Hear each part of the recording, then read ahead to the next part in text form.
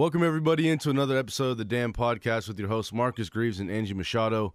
Angie, offensively, this last game against the Sun Devils, I thought the Beavers actually didn't look too bad. Yeah, especially, Jamar Jefferson, he had an outstanding game again. But, again, the defense is just killing us this season already. So, can you so kind of brutal. just give us your thoughts offensively and defensively from the game? You know, like you said, Jamar Jefferson, oh my gosh, if there's a bright spot in this team, it is him.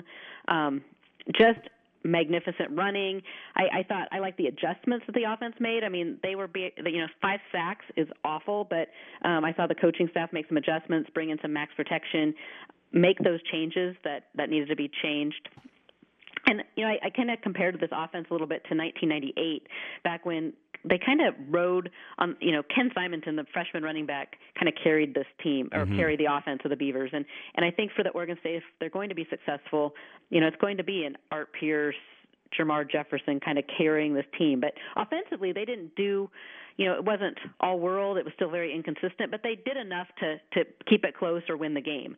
But defensively, I mean, they took a team that had the 106th ranked rushing offense coming into the game, and they made them look like all stars. Yeah, it was crazy. And Benjamin for Arizona State, I mean, he's a good back. Don't get me wrong. You don't want to discredit someone who has a good game completely. like that. But when you really look at it, and when I was breaking down the film, and it was just the fact that there's no way like he could have been wrong simply because – either way, like say he gets an inside zone and he runs to the right, there was going to be a hole. Or he runs to the left, there's going to be a hole. And it's because, like we know, the defensive line has been struggling so much. From there, it's just a domino effect. It just, the linebackers can't read well enough, or I guess I should say quick enough, because the defensive line doesn't get any push, so they already have linemen in their face. They're trying to shed tackles, and then obviously shedding tackles leads to arm tackles.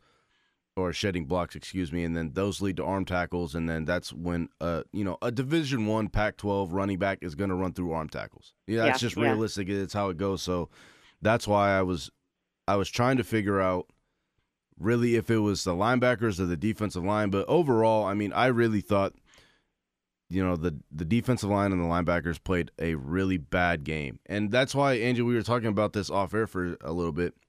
I'm just confused because, I understood that the defensive line was going to need work. But the linebacking group I really thought was going to at least shine a lot more, because you have Key Wetzel, you have Hamilcar Rashed, Andre Hughes-Murray, John McCartan, these guys coming in, right? And sometimes safeties coming into the box too, like Jalen Moore. And when they're in the box, right, and they stack the box, I feel like that's when defensively they're not terrible. I think they started doing that against Nevada when Nevada started to run the ball a little bit on him. But it's just like you said, Angie, it's just such a poor performance from the defense. And we understand, right, and we were saying this off air again, it's not like you're going to come in, new coaching staff, right, the hype is there, everyone's excited, but this is the reality of it. Okay, it takes steps, it takes time. Angie, like I was saying, a lot of people, when they tweet at me and say, well, is this coaching staff the right coaching staff, or do we have the talent, or can they at least get talent? They can get talent because you see all those true freshmen, right, that are playing. And that's what you were saying, Angie. But defensively, it takes time. It's not like, you get a new coaching staff and it's going to flip a switch. It doesn't work like that. And then the only place it works like that, a good example is it's a place like Alabama. It's a place like LSU, these big-time schools that talent just flips over, right? And it just keeps coming in. So, and we're finally starting to see it at USC. Like, USC still gets talent, but even then you have to be well-coached. And Exactly. USC has, obviously, all the talent in the world. So does UCLA. But Look at UCLA. Yeah, and Nebraska, all these teams that are struggling they have all the talent. They're just not being coached well. And so it's two different sides. Like, I think the Beavers are being coached well. They just don't have the level of talent. Yeah, they don't have the level of talent, and they're not there yet. But at a place like USC, UCLA, they have the talent, but they're not well coached. If there's a bright spot, I think that Beaver Nation should look to. I mean, when Coach Smith was hired, I think everyone kind of realized that they weren't in for a quick fix. This wasn't bringing Les Miles in to try to flip something. This was a long-term, this was a marathon, right? That it was going to be building a culture, a foundation. And we've already highlighted the talent gap and kind of where Oregon State is from a talent standpoint. But I think as Beaver fans, you maybe should feel a little good about the future, in that know that this staff knows what they need. I mean, we've seen that with the transfers with Tristan Gebbia, Avery Roberts, Addison Gums, that they've already got coming in.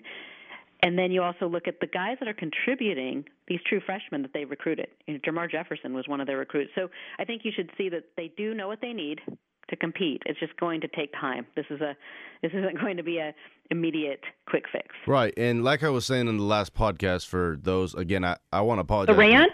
Yeah. No, I just want to apologize ahead of time, because I know a lot of people said they couldn't really hear it and it was kind of off. But like I said last time, it's not going to be like a season and then, okay, yeah, we took our L's and now it's time to make a bowl game. It's not like that. Like, this is a rebuilding process. And so, unfortunately, a team like Oregon doesn't really have to go through that because they have all that talent. And so when they do go through a quote-unquote rebuilding process, they still win 5 games. It's frustrating, I get it. But, it's how it goes, right? When you got Uncle Phil throwing millions of dollars your way for Oregon, everything, shoes, Jordans, all that. It really does attract the right guys. Or I shouldn't say the right guys, it attracts talent. A certain subset of guys. Yeah. Right. And flashy guys, stuff like that, exactly how Oregon is. But like I said, I get it.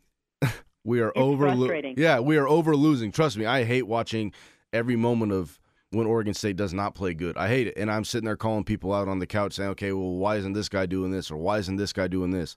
But I understand that when you have that many true freshmen play, right, and then you have guys who just really don't know how to win, it's hard, because I think Oregon State got it. What was it? I think it was 24 to like 30.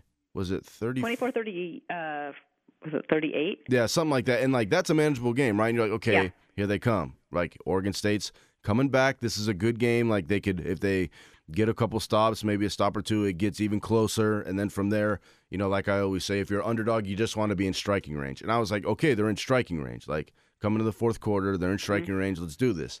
And the offense, with some consistency. Yeah. But it's lack of execution in some regards, and it's penalties or missed assignments, big sacks, taking sacks. Not that a sack is ever at an opportune time, but you never want to take a sack when you're down in the red zone. Or, right. There's just. I mean, I don't want to say silly stuff either, but I think on offense there's a lot of things that are fixable. Defensively, I keep hoping that the coaching staff is going to at least try to do something to get these guys in a better position to make plays or to stop a run, and we just haven't seen that yet. Yeah, and I think the difference between the offense and the defense is that the offense, like you said, they have the right schemes, they just make mistakes. Yeah. Defensively, I really do think that they have the right scheme in a way. I just think, they don't have the horses to do it. Right, exactly. Kind of like what we were saying is what are you going to do against, like a Washington State? That's exactly what we were talking about off air, Angie, is what do you do against a team like Washington State? Because if you stack the box, then you leave you leave your corners, your safeties kind of on islands, right? And then from there, it's just man coverage one-on-one. Okay, what are you going to do about it? But you stack the box and you try to get pressure. And under pressure, some guys make mistakes, throw bad balls, or, maybe you can get a sack or just make the QB uncomfortable and get him out of his rhythm. But like we said, it's just hard. Like, it's easy for us because we're sitting behind mics, we're sitting behind TVs. But realistically, being in that situation and understanding, like, okay, a lot of people don't understand what we're doing, but maybe the coaching staff is doing something that they think is going to work. But, I'm still kind of on that train, if that makes sense. I'm going to give them time because they have to truly they have to feel out like, okay, what's going to work and what's not going to work.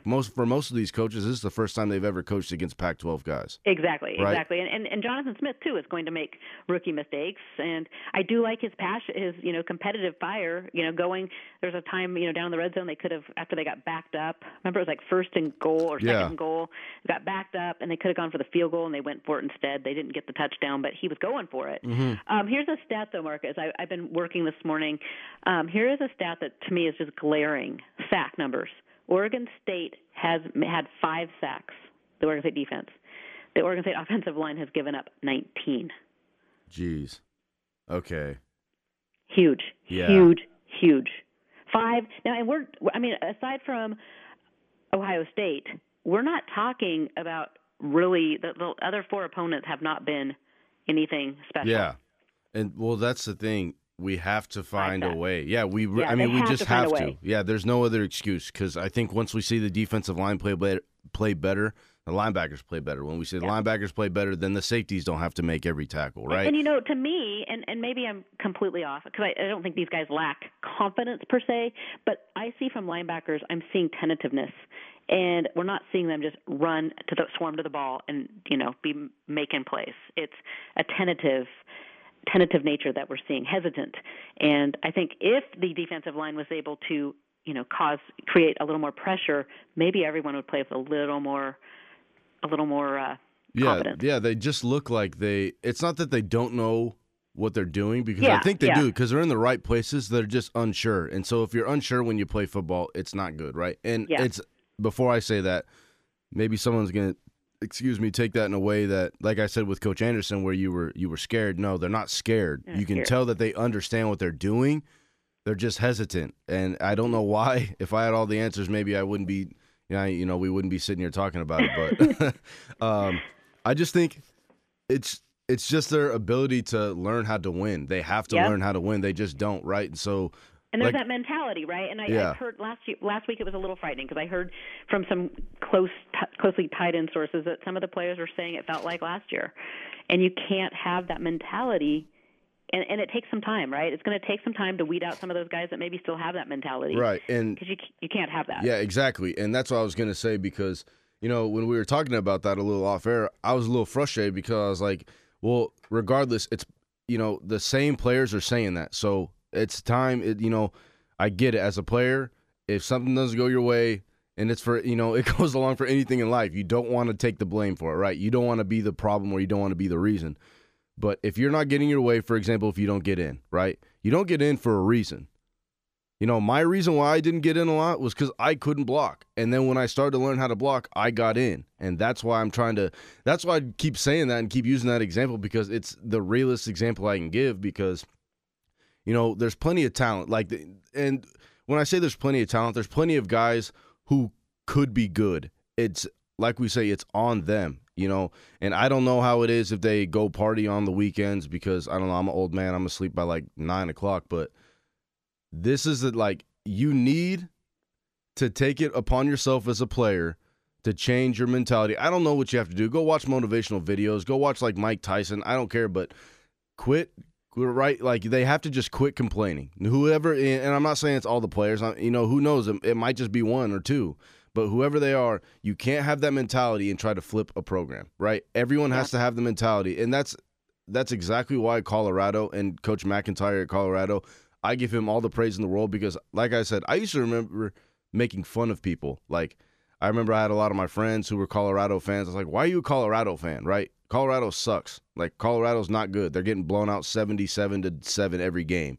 But what happened, they finally got a group of guys who came in. They had plenty of guys who had the right mentality that, okay, yeah, we might be underrated guys prospect-wise, but we're going to flip it because we're going to do nothing but work hard, and we're going to find a way to win. And we're we don't care about the mentality, or what people think about us. We are going to change it. And I think the difference is right now is that Oregon State has a lot of guys who are saying that, but they need to really do it. And that's why we were saying, Angie, last week when someone like Key Wetzel or someone like Hamilcar Rashed Wright, if they had a bad game, and they had a bad game, and they know they did, and that's why they were frustrated, they were pissed off, and so they went to the gym, right, and they're putting in extra work, right? And then this week, they looked a little better. They still struggled because I followed that because I wanted to see what that was going to do for them. But even then, you see it they want to win. They have that will to win. That's why, every time, even if I, for example, my first 2 seasons, I barely got in. I think I got in 10 plays. But I was so upset when we would lose. I would still cry. And that's the thing. We had players who every single game, if we lost, they cried. And that's what, realistically, that's what you need, right? And a lot of people are well, don't cry, hold your head up high. No, if you dedicate and put your heart and soul into this, right, it's a passion. And then that's when the it flips and everybody is on this winning train and this winning mentality. But when you see you take a L and then guys go home like, man, like, oh well, and a big thing is with the young guys. Oh well, I still got a couple seasons, right? Yeah, and that's where you can't have that. Like that's a big red flag. And I really think the coaching staff is changing that mentality. I can't even remember the strength coaches. I don't even remember his name, but I talked to that dude and I was like, this dude is Coach for McDonald. real. Yeah, Coach McDonald is for real. Like he wants to win, and he has he just like Coach Simon, he has like a crazy I want to win so bad look in his eye, right? Yeah, and that's what you need, right? And so now it's we need. And I always just do this from a player standpoint. I think it's time that whatever it is that we don't blame the coaches, but it's time for the players to really flip it. And I've said that in the springtime. I was like, if there's guys who are out there partying, other players should be on their ass and screaming at them saying, I do not want you on the practice field. Like if you're not going to come out and practice as hard as you can, then don't come out on the practice field. That's. And I love having your take because from my standpoint, kind of all along is, I take the guys are trying hard and it's on the coaches. They're making $1 million to coach these kids. But you're right. At some level, the coaches can only tell them so much and it's not until they want it so bad that they're willing to, kind of police each other. Yeah. And that's what I'm saying. What are these players willing to sacrifice in order to be good, right? If it's, and like I said, I have no idea. I just know this, for example, I have no idea if they go out and party, but if these guys are partying after a home game loss, that is the problem. Are you willing to sacrifice being cool at your school in order to win games? And, I don't, I look at being cool as we're winning football games and we're going to bowl games. If they think they're cool out partying, they'll be way cooler. That's what I'm saying. And it's just realistic, from a player standpoint, Angie, like you just pointed out, it's just different because I think a lot of people put it on the coaching staff, and I get that. The last coaching staff, that was completely on them, right? We know that. And it was just a big meltdown. Recruiting when they ran was bad. Players off. I keep thinking, what would have happened? Recruiting wasn't great under that last staff, and then they ran off some of the guys that maybe could have been difference makers this year. So. Right. And that's what I'm saying. They ran off a lot of people like that. A good example, like I always say, one of my good friends, Marcus McMaryion and Richard Mullaney. I always say Marcus, yes. But Richard Mullaney, and he went off the map for a little bit, and I don't think people remembered where he went or what he did. This dude left because I recall someone telling him, someone on the coaching staff, it wasn't Coach Brennan though, because I remember. Yeah, it wasn't Brennan. I think it was Coach Anderson, because after our, we get spring evaluations and you sit down, and that's kind of, a lot of guys got nervous there because with that coaching staff, they're just booting people out, kicking people out, telling them go play somewhere else, man, because this isn't the place for you. You're not going to play here. Yeah, we're about to take off. And then they told Richard that. They said, you don't really fit our scheme. And I was like. And he went to Alabama for 3 weeks. Came out the first game as a starting slot receiver, was their second best receiver behind Calvin Ridley, and won a national championship. And that is the guy that we told he was not good enough to play at Oregon State. And I'm like, see, that's the problem. See, that's the kind of stuff that you don't want in your coaching staff. But these guys, it's not like these coaches they're trying to find ways to fire these guys up, because I feel like after being beat up and taking so many L's and all these games, it's hard to find confidence, right? Even if you show it, you're yelling, screaming, you acting excited, playing with some slack. It's hard to deep down as a player. I know for a fact it's hard to just come out and be confident, because in that season, I think we went 2-10. I had zero confidence when we would run on the field, and I know I was part of the problem, and that's why I said a player like Devin Chappelle was like, "Listen, man, if you're going to come out with zero confidence, then get the hell off my team."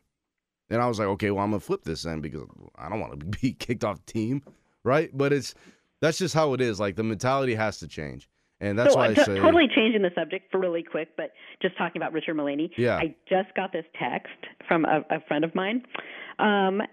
Richard Mullaney and Brandon Arnold have been picked up by the newly announced Phoenix Alliance of American Football League. Oh, yeah. So they will be playing in Phoenix. I believe is that Coach Neuheisel? Is he the coach there? Yeah, I think so. So, yeah, there you go. See? That's good. That's good for me. Right? Little, yeah. But All right, I'll be done with that rant. Basically, long story short, I just think the players need it. It's on the players now, right? If it was on the coaches, I think we would all know. And the players, like I said, it might not be the majority of the players, and heck, it might just be 2 or 1 player, right? Whatever it is, but. And I get it, right? I mean, I get it's kind of like everything's kind of been kind of shitty, right? Mm-hmm. I mean, you have injuries and you have guys out, and it's kind of like, okay, this guy's Jeremy Reichner's looking good in fall camp, then he gets injured, and depth isn't great, and you already are struggling anyway. But at some point, somebody's got to step up and be like, this sucks. Mm-hmm. Let's change this, and at least be more competitive. I mean, seriously, they have given up so many yards running. It's not even funny. Yeah, they have. It's just different, I think, because I don't want to say it's different, but maybe it's just because, and even myself, I had at least a little bit more expectations for the team, right? And that's what I'm saying. Maybe unfortunately, and I don't want to, maybe it's the wrong word to use, so if you think it's the wrong word to use, somebody let me know, but maybe we're just a little too greedy right now because with the players, with the situations, with maybe injury or just not understanding or whatever the case is. Maybe we're just getting too greedy because we thought this team was really going to be better than what they've been showing these past 2 games. But maybe, like we said, Angie, it's a legit full rebuild. Like, I know we highlight players, but maybe it's a legit full rebuild. It is. But it is. Unfortunately, but yeah. But like you said, there's bright spots, so we don't always want to be the burdens of, or however that saying is, I still can't even figure it out, of bad news, but maybe let's talk about some bright spots. I just want to highlight Jermar Jefferson again. Not only is his vision like on a whole different level, but his ability to break tackles and keep running after contact. I think he was rated number 1, I think, in the Pac-12 for that, as well as the 2000. So, yeah, in this season so far, 2018, the Pac-12 rushing yards. Okay. I'll just give you the top 3. Give me the top 3. So we have Jermar Jefferson is number 1 as a true freshman with 772 rushing yards. Nice. That is huge. That is unreal for a true freshman. Like, that's big. That's like, you don't see that. He's not even halfway through the season. Right, not even halfway through the season, and he's crushing rushing yards in games. It's unbelievable. I think he's a great player. And then you have Benjamin, only because he ran, 315. Yeah, 315 yards yesterday. If not, he would be at like 230. And then J.J. Taylor, because he had a big game against Oregon State as well. Yeah. So it's frustrating. We get it. But it's always nice to highlight some bright spots. Yeah, and my other bright spot is kind of more of an entire team takeaway is, last week against Arizona, I thought the team came out flat. I didn't think they responded well. This week, I saw some fight still, so I was really watching that. I've said that all along this whole season is I'll be watching for how this team, just their body language and how they respond. And while their heads were hanging after the game, yeah, it's painful. It's painful to lose. But I felt they fought. They went down pretty big and came back. I mean, they had it within 14 a couple times. Mm-hmm. And, I still couldn't figure out why Herm Edwards left his starters in and was bombing it down the field and Keel. But yeah, it's because it's Herm. I mean, and realistically, that's the problem, because when they leave the starters in right there, they did the same thing Ohio State did. They didn't want to make it look close because it's going to look bad for them in the end because they think they're going to go to a bowl game. So if obviously a game against a team like Oregon State, who's been struggling these past couple seasons, it's close, and they're like, okay, well, that's a problem now. Maybe they don't get the vote that they want for a bowl game or whatever it is. But I think, some positive. I mean, there is positive takeaways. I think Jalen Moore played actually pretty good yesterday. Yeah, he did. He did play good, and I was impressed. I thought Jeffrey Manning Jr. played really good. First start for the redshirt freshman. I think he played really good. So it's struggling and whatever it is for the defense. Offensively, it's inconsistency, but I think those things can flip. It just takes time, like a full rebuilding. And I was always so confident when I would come, obviously behind this mic and talk about, they have great players, they have all this, so maybe they won't be as bad as we think. I don't want to say, they legit are just not a good team right now. And that's just being 100% realistic. So it's hard. It was hard for me to swallow because a lot of those players are still, I'm still close with them. And, I always want to try to talk them up any way I can, but I can't be biased, right? It's just the position I'm in now. You can't be biased. Oregon State's just not a good football team right now. And so whenever the players buy in, because I don't want to put it on the coaches. I think the coaches are good. When the players buy in, every single one of them, however many are on the roster, I think 104, 105. Whenever all those guys buy in is when it'll flip. I agree. Well, Angie, we got that out of the way. That wasn't too bad. Is it time for some damn questions? It is time for some damn questions. Damn Questions are brought to you by Body of Health Chiropractic and Wellness Center. Dr. Jason Young has been the chiropractor for Oregon State Athletics since 2011. Go to yourbodyofhealth.com for more information. So, Marcus, I've got a couple pulled up here right away. First, I'm going to, these are both Quasimodo 14 and Matt Giafoni on Blitz. Kind of have similar here. It's about defense. We've talked about it. Mm-hmm. Quasimodo, I'm going to read both because they kind of are together, and we've kind of talked about it, but just one more time here. So everyone is talking about the defense, and it's pretty demoralizing. In you and Marcus's opinion, what is truly wrong? Scheme, talent, tackling, combination of everything. If it's a combination, what things can quickly be addressed and what will take longer? And then Matt asks the question about how you have said in the past that there is talent on the defense. Mm-hmm. Matt says, if you are right, then the scheme is awful and Tibbs should be fired immediately. He said if Marcus is wrong and there's not talent, then he says laughingly, he should be fired from podcasting because he's a poor judge of talent. And he goes, and then I can slide in and take over. Hey, if he wants to take over, that's not up to me. That's up to Angie. So, yeah, if you get on Angie's good side, then I guess my spot is gone, but no. Marcus brings a lot, so I think we do, and I think it's hard for someone Marcus is super close to these players. He knows these guys; they're his friends, his peers. It's hard for me sometimes to be objective when you get to know these guys. You know their families. You don't want to bash these guys. Mm-hmm. Right now, though, I will say, I'll say it.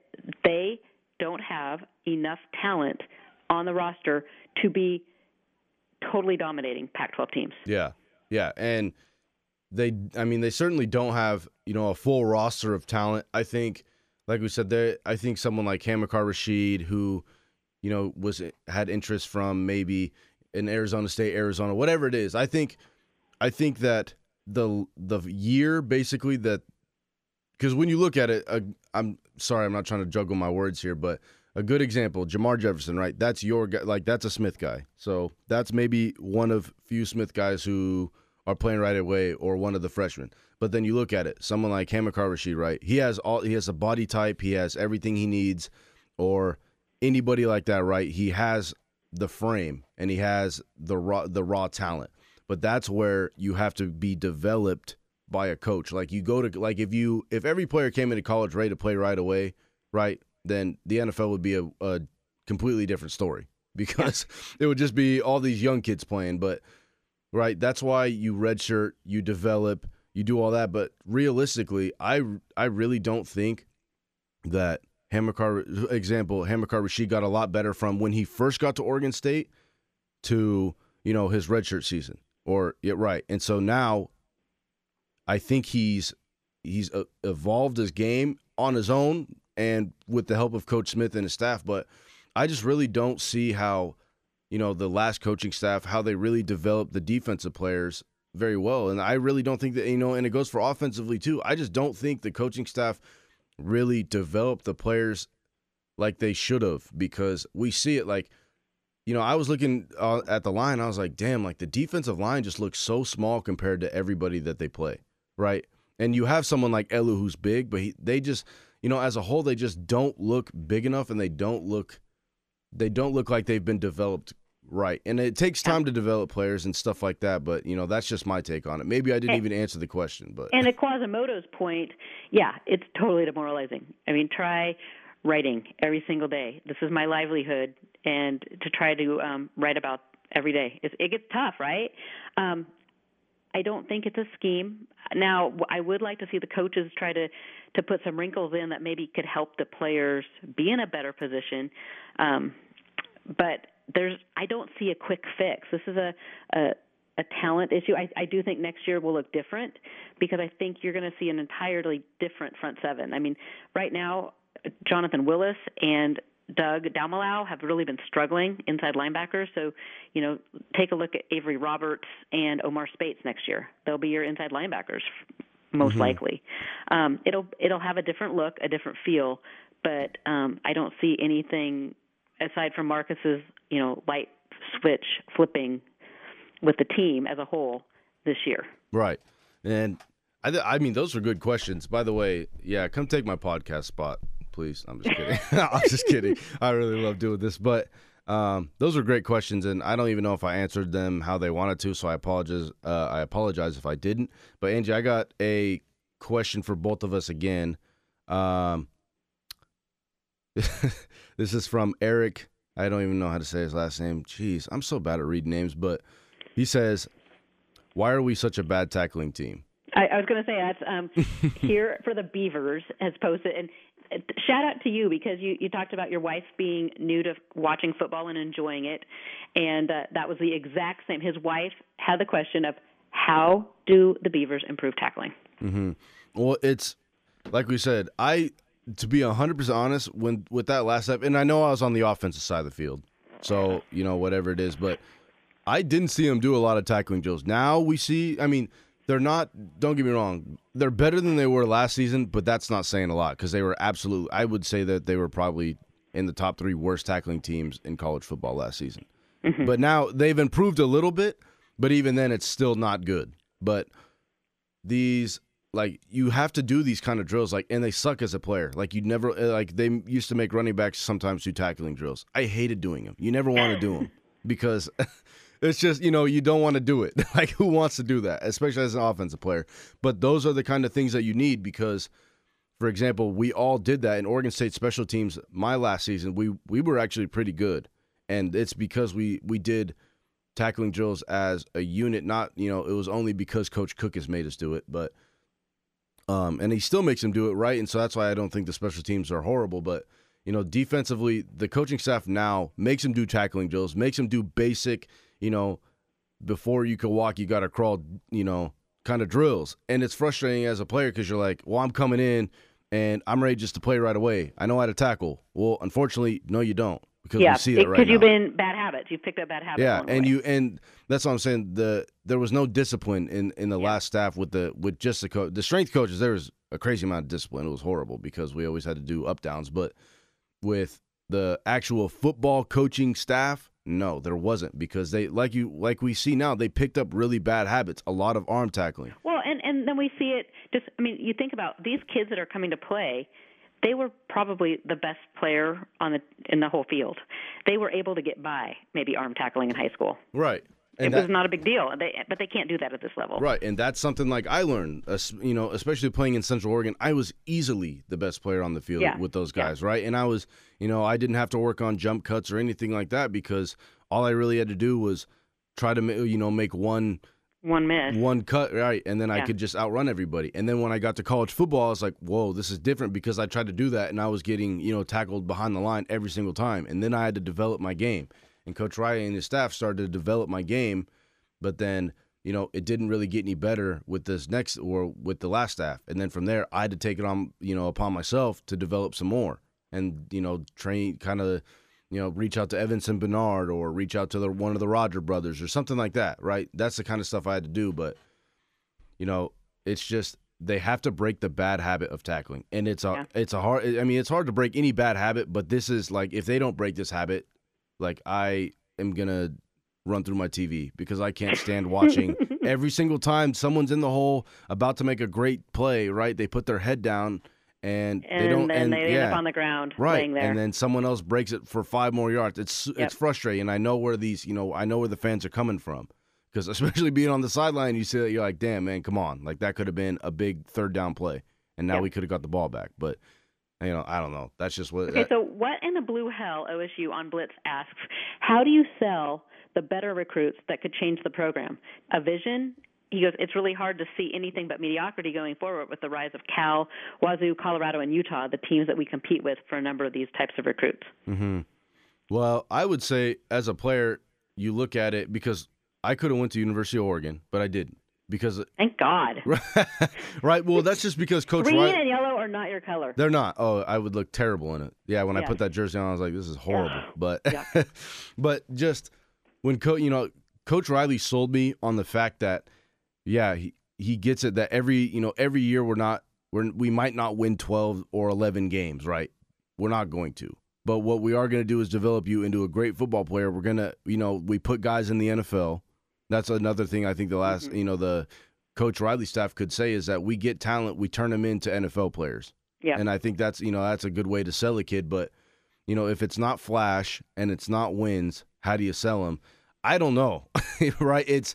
I think it's more now of, listen, if you come here, right, and these kids that are coming to Oregon State now know that they're not going to, maybe it's not a bowl game my first season. Maybe it's not a bowl game my second season. But I'm going to play right away, and I'm going to develop into, I get to be maybe a 3-year starter, and then from there we could take off. Or from there, something like, along the lines of that. But I think that's the best way that they're going to have to sell it right now because it's not showing up in wins and losses. But what I got to talk to, actually this is off topic, but I got to talk to Sawyer Racanelli, who was I did his play-by-play. Oregon State, I think, offered him Angie. He's from Hawkinson High School in Washington. Okay, yep. He's like a 6'5", 200-pound receiver.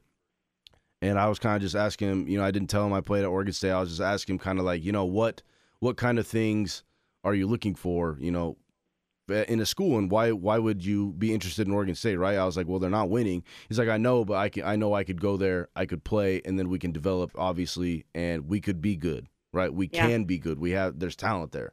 And I was like, okay, that's what I like to hear. And then from there, like I told him I played at Oregon State. He was like, oh, okay, blah, blah, blah. But, and when I watched him play, Angie, that kid's unbelievable. Like, that's the kind of guy that Oregon State needs to get. And Oregon State, they're smart because they were the first ones to offer him. Like, Arizona State, Arizona are kind of interested. Washington State's kind of interested, but this is the kind of stuff you need to do is you need to sell whatever idea you can to these kids young. Because as a junior, now he's like, okay, well, Oregon State was the first ones to offer me. I'm loyal to them. Just like Jamar Jefferson. Oregon State were the first ones to be like, yo, you're the real deal. But then USC and all these big schools came after him late, and he was like, well, you guys just want me for your numbers, right? You don't want me because you really thought that I could flip the program. And so maybe I think that's the best way to describe that. Here's one for you. CB says, is the low ego, high output working on the defensive side? I see kids afraid of contact, out of position. Do we need more fire and energy from the defensive coaches? I feel that the defense requires a killer mindset that I'm just not seeing. Did Smith make the right hire in Tibesar? I mean, again, I don't want to bash a coach already. What are they, 4 games in, right? We can't. 5 games. Yeah, 5 games in. We can't. Yeah, you got to let them have some recruits and. Yeah, you got to give them time, and that anyone. And I'm not saying like whoever asked that question doesn't know football by any means, but I'm just saying a lot of people outside looking in would say, okay, well, if someone like Marcus says we have talent, then why aren't we winning? And I feel like maybe that's what a lot of people are thinking, but it really comes down to you have the right guys. But you want to stay consistent because you have to feel bad for these players because they've gone through so much coaching staff, so much like different technique. Like one coach wants them to run it this way, one coach wants to run them that way. Like it's hard as a player because you just don't know what to do because you're like, okay, well, it's breaking a bad habit. Like we said, Angie, it's okay. Well, these are the kind of drills that we did. This is how they showed me how to tackle. And obviously the way that the last people showed them how to tackle didn't work because they were horrible at it. Yeah. But it's just breaking the bad habit and trying to bring back their confidence back up because they don't have it. I mean, like I said, you could tell that they are confident players, but as a team, they're not confident. Like they don't trust in one another. Like you can tell that the linebackers are like, okay, well, I know the defensive line isn't going to get a push, so I have to be. That's why they're timid because they're waiting. They're waiting to. Okay, well, he's not going to do his job, so maybe I have to do this or maybe I have to do that, and you could tell that it's like that. Yes, completely. Angie, I have one for you. I think you would know a lot better. Any word on Hodgins that season or that injury looks season ending? And that's from Spencer Relator. Spencer Relator. We don't have any update. It is hamstring. I don't know how severe, and Coach Smith didn't have an update last night either. So, stay tuned on that one. First I thought it might be a cramp because he did walk off the field, but with him not coming in, it wasn't a cramp, because a cramp he would have been back in. So hopefully it's maybe a minor tweak. I don't know, but hopefully we'll know more tomorrow when Smith meets the press. All right, Angie, I have another one for you. Okay. Is it Reichner, right? That's how I say his Jeremy name. Reichner? Yeah. Uh-huh. Is Reichner's return going to make a big difference for the defense, enough to win a game? ? I don't know, honestly. He was looking so good in fall camp and it was such a force, but he's been out now for 6-8 weeks. So you just never know how ready he'll be and how physical he'll be right out of the gate. You can't rush it too much, because sometimes foot injuries can be aggravated. So I don't know. I honestly, I wish I could say yes, he's going to be the one difference maker, but honestly, I just haven't liked what I've seen at all from the defensive line. So I was going to say one guy is going to be that big of a difference maker. Yeah, I was going to say, I mean, he'll give him more depth, and maybe from there he could be a leader and spark something up. But I mean, he's not going to walk in and get 5 sacks and be. I mean, if he does, by all means, please do. Yeah, please. I would beg you to do that. But it's just being realistic.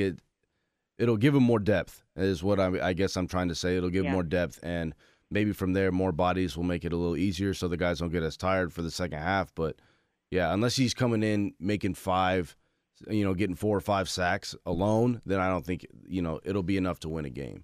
Yeah. Especially when you start looking ahead at the games they have left. I mean, Washington State, Cal, and then you're at Colorado, who they're looking totally solid. And then, I hate being the Debbie Downer here, but it's not getting any easier as we go forward. Right, and it's it's growing pains. It's what we're going to have to go through, and no fan wants to hear it, but it's just realistic. We have to go through this. You got to go through the bad to get through the good. That's right. That's exactly right. And wasn't that how it was, though, in the past? Like you said, in the early 90s or late 80s, that Oregon State was horrible, right? And they were horrible, yeah. I was going to say I don't remember a lot. I mean, I was a student in the 90s, but 98, that was the year that that was the double overtime Civil War win. Ken Simonton was a true freshman. That year you started to see a little, and honestly 97 wasn't, there was that was Coach Riley's first year. There was some talent. Anoki Brechterfield was on that team, but 98, I think they won 4 games that year, and that was huge. This was a team that had won 1 or 2 all, for years and years and years. So Ken Simonton really was that leader that I really think Oregon State needs to find. He's that vocal guy that really, I think, kind of had come to Jesus meetings with the team. Like, dude, we're going to win. I didn't come here to lose. We're going to win. And 4 wins in 98, capped by that big Fiesta Bowl year. Or not Fiesta Bowl, the Civil War. And then right after that 98 Civil War, and Beaver fans then are kind of feeling optimistic. It's like, wow, 4 wins, beat the Ducks. I mean, this is crazy. And then Coach Riley left for the Chargers, and it kind of felt like all the wind just got sucked right out of your sails. You're just like, yeah, I'm a Beaver fan. Yeah, that's how it rolls. And then the next thing you know, Coach Erickson's hired, and that 2000 year was 99. They went to their first bowl game in 30 years or what have you. It was in Hawaii, and you're kind of like, okay. And then they got these, you had the presidents, the 2D linemen, the 2 defensive ends.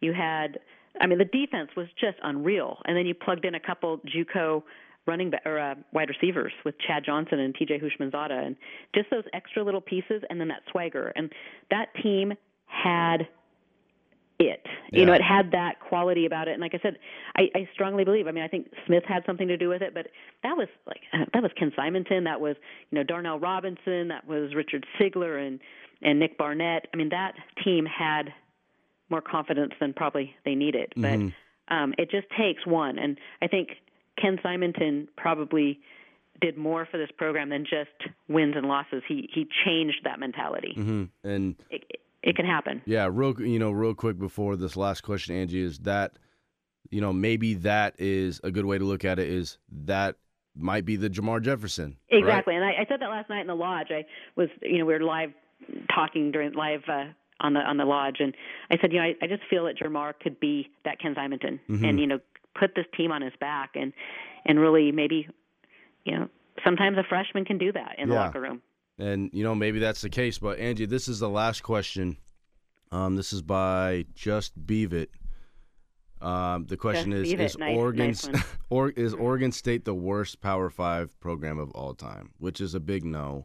No, not of all time. No, there were some bad teams, I think, in the 80s, but you've got Kansas, you got Rutgers, you got no. Yeah. And we're not even the worst this year. Well, and close, but and like we said, because Colorado was bad, Angie. Like, Colorado was a team that couldn't win. They were. I don't want to say they were in the same boat as Oregon State, or maybe they were, but they were getting blown out like 77-7 every game, like something like that. Like, it was bad.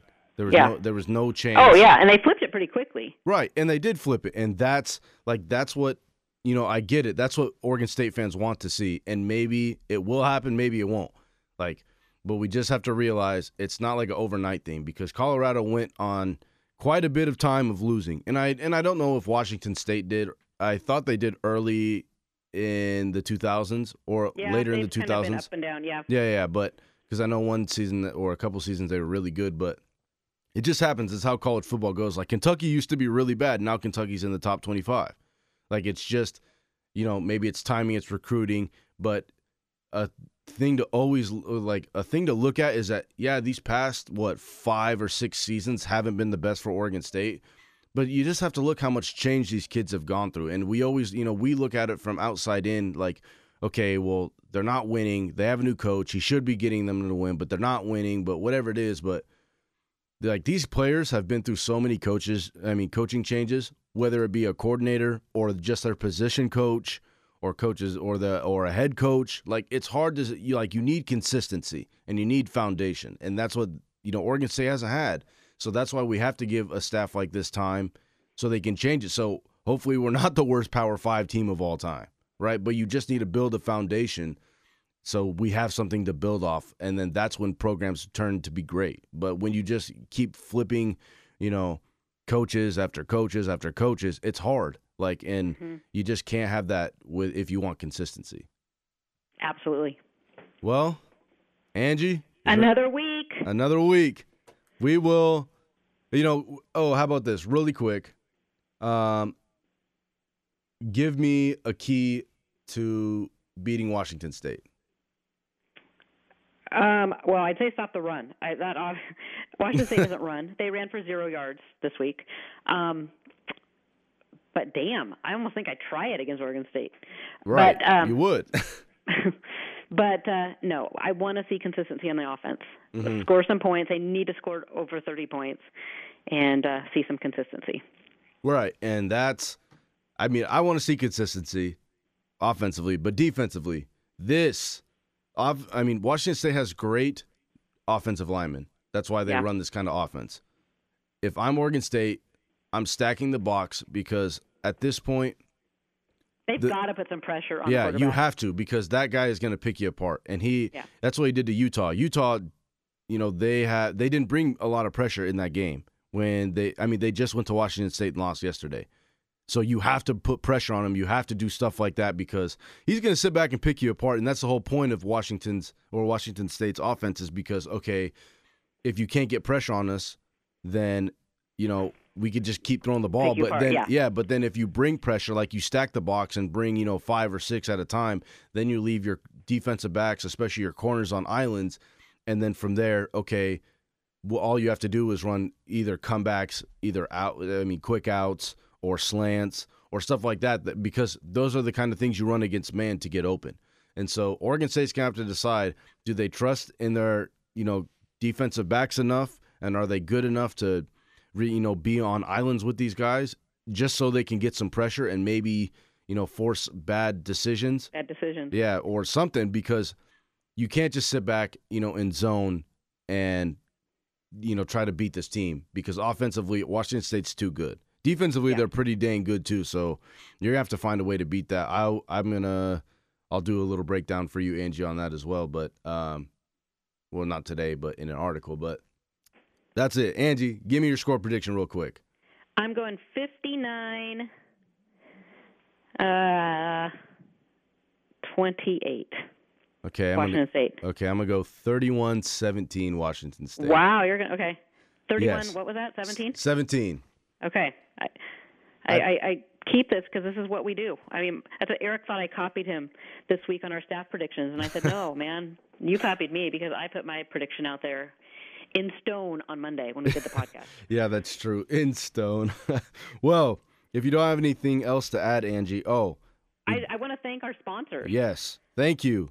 Body of Health, Chiropractic, and Wellness, and that you can find them at www.yourbodyofhealth.com. Yes, and we do have a big announcement, but we have to wait until the next week. Ooh. Yes, we do have something big.